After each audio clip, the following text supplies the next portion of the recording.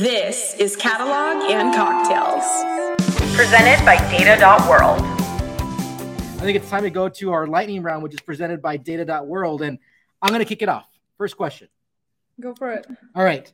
So I'm a big proponent of this role that I call the knowledge scientist or the knowledge engineer, which is this translator, right, between the data people and the business people. Do you see this becoming like a role, a title? Yes, that's a good, and it's very rare to meet in the wild for now. All right, let's work together to make this not rare. Yeah, let's do it. Yes. I'm in. All right. It sounds like a kick-ass role. All right. A very sexy role. We'll make sexy role. Yeah. That's a sexy role. Yeah. All right, you go, All Tim. right, next. Should every data engineer learn data modeling? I'm biased. Absolutely, yes. I would say so. If you're a data engineer who's listening, how well do you think you know data modeling? Give us some Yeah, and thoughts. then tell them, but where do they're like? Well, I'm willing to learn. Where do I go? That's what we need to help out. That's with. another thing that needs to be Yeah. fixed. Yeah. This is the honest, no BS conversation. Like we need to get the community who's listening is like, we need to have more of this education and more of the this is all community that we're doing here. And I'm really glad that you guys are getting a book out. I mean, we need more of these modern books. Yeah, we're building academy also, our own. Obviously it's for tool onboarding, but the hope is to be able to cover more of general topics. Like forget the tool, like just please learn the basics will help. But it's not easy, and we're not, we're still a software tool, and we want to stick to that niche because that's how we can best support. But a little bit on the educational side, hopefully we'll start that. Well, then that leads us to our next question, which is, can we make data modeling easy? Yes, we can. It's a way. We can make it easy. We can make it cool. We can make it sexy. We can make it lightweight. In terms of tooling, we can make it more automated, more collaborative. Yes, absolutely. We can. We should. We're doing it.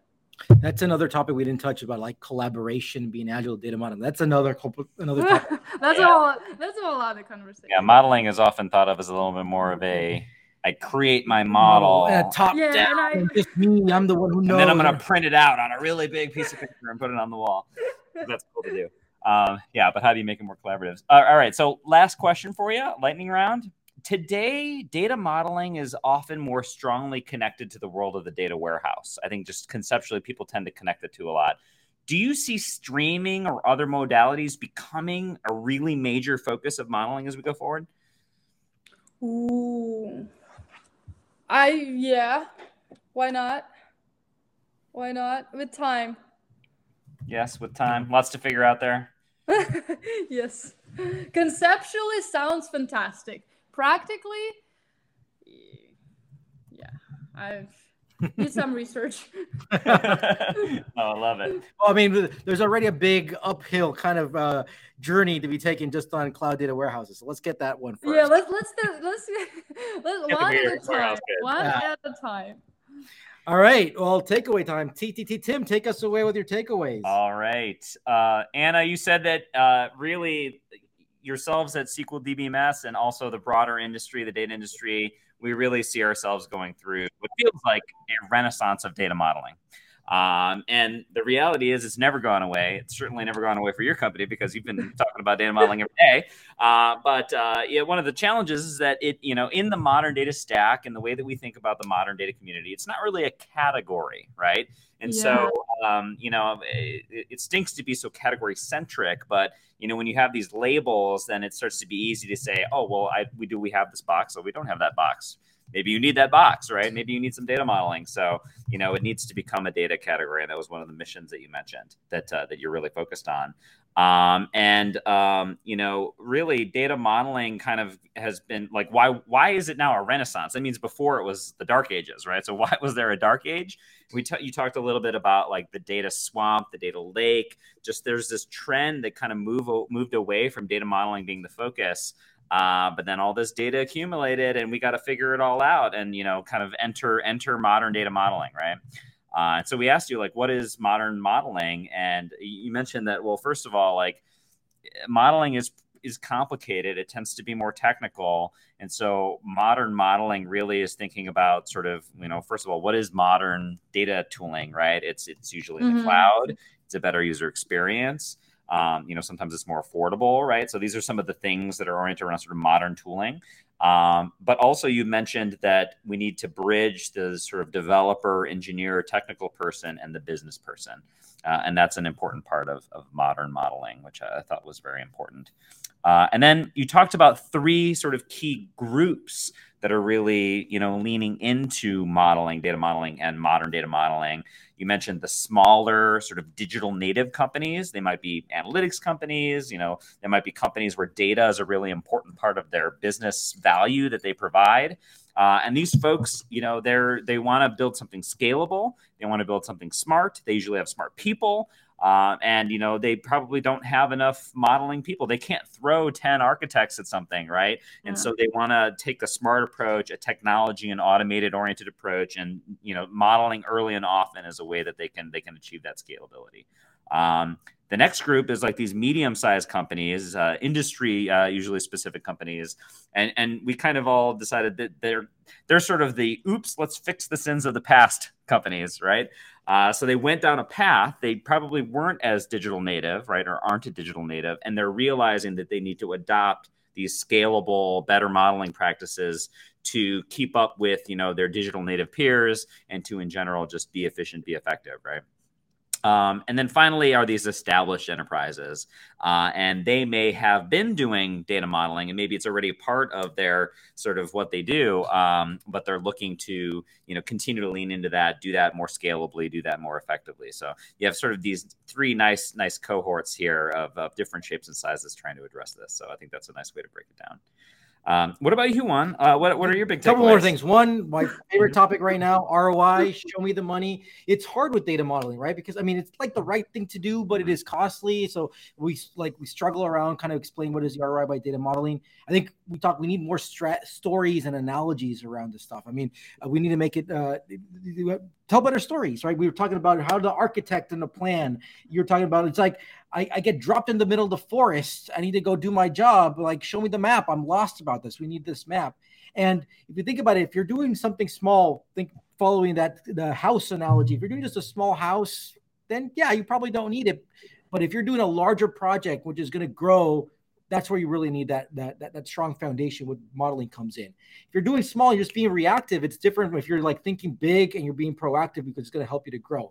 But at the same time, you need to be careful about like, what is that balance? You don't want to go and model everything. The swindling goes back and forth. So I think finally, the big picture here of ROI is balancing this efficiency and resilience. So this is something that addresses the incentives. And then finally, it's education, right? Many people learn data modeling on the job. And unfortunately, it's really hard to go learn out there. There's not enough, learn this in if you're taking computer courses, there's not many modeling courses around there. There's not many books. I think there's probably old school books that frankly, you probably can't even buy them. The Data Warehouse Toolkit, like Kimball and things like that. Exactly like that. We need more modern books around that. Really excited that Serge from SQL DBM is writing a book like that. We need more of that stuff. Interesting that you're seeing the vendors like move from webinars, like education, master classes. I think that's a great approach around that too. And finally, we need to make data modeling sexy. Maybe this title around knowledge, the knowledge engineer, the knowledge scientist, that may be a way to go. The translator, the translator role. How did we do? Anything we missed on takeaways? You did a fantastic job. This is like an article, a piece of art in itself. So thank you. I thought I can't communicate behind everything right here. The story, but sounds like this is a perfect story that needed to be told. So thank you for. Well, we're just repeating what you said. So thank you. Was I there? Thank you. And all while drinking a mimosa, right? Yeah, there we go. All right, so we're going to throw it back to you. 3 questions.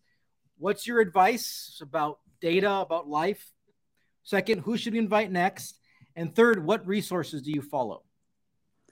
My advice, I don't want to be obvious, so I'm not going to say the obvious thing that hopefully everyone got out of this conversation. You need to do the non-sexy thing. I'll say advice, keep learning. Yeah, keep educating yourself. Any job, any topic, any time, any point in your career or life. Keep learning.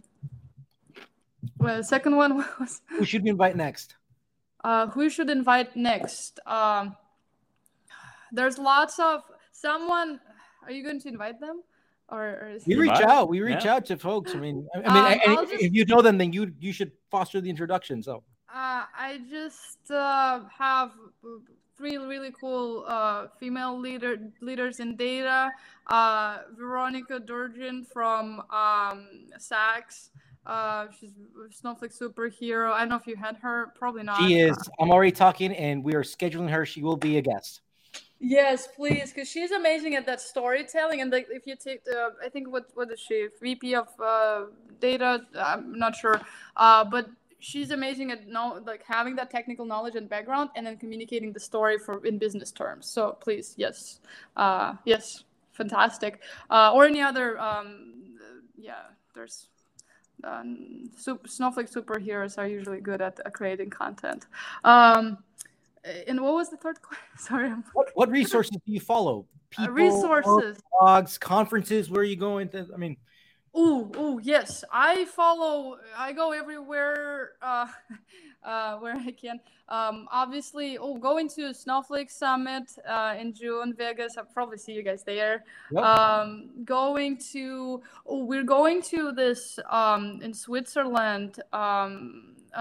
Skiing and data.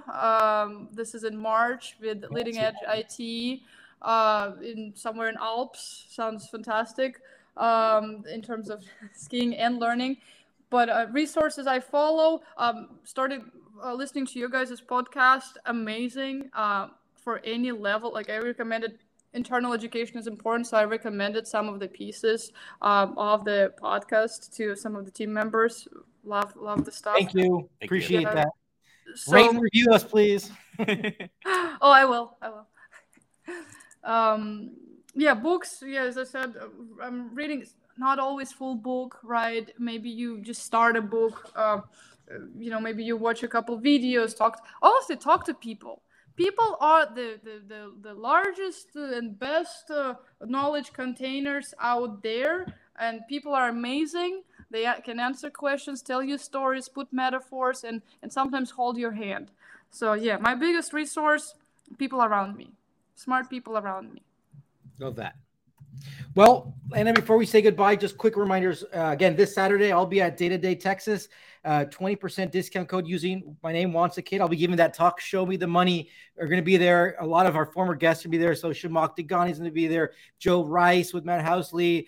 We have, I think, Dave McComb, Chad Sanderson. So many guests. It's going to be a fantastic event.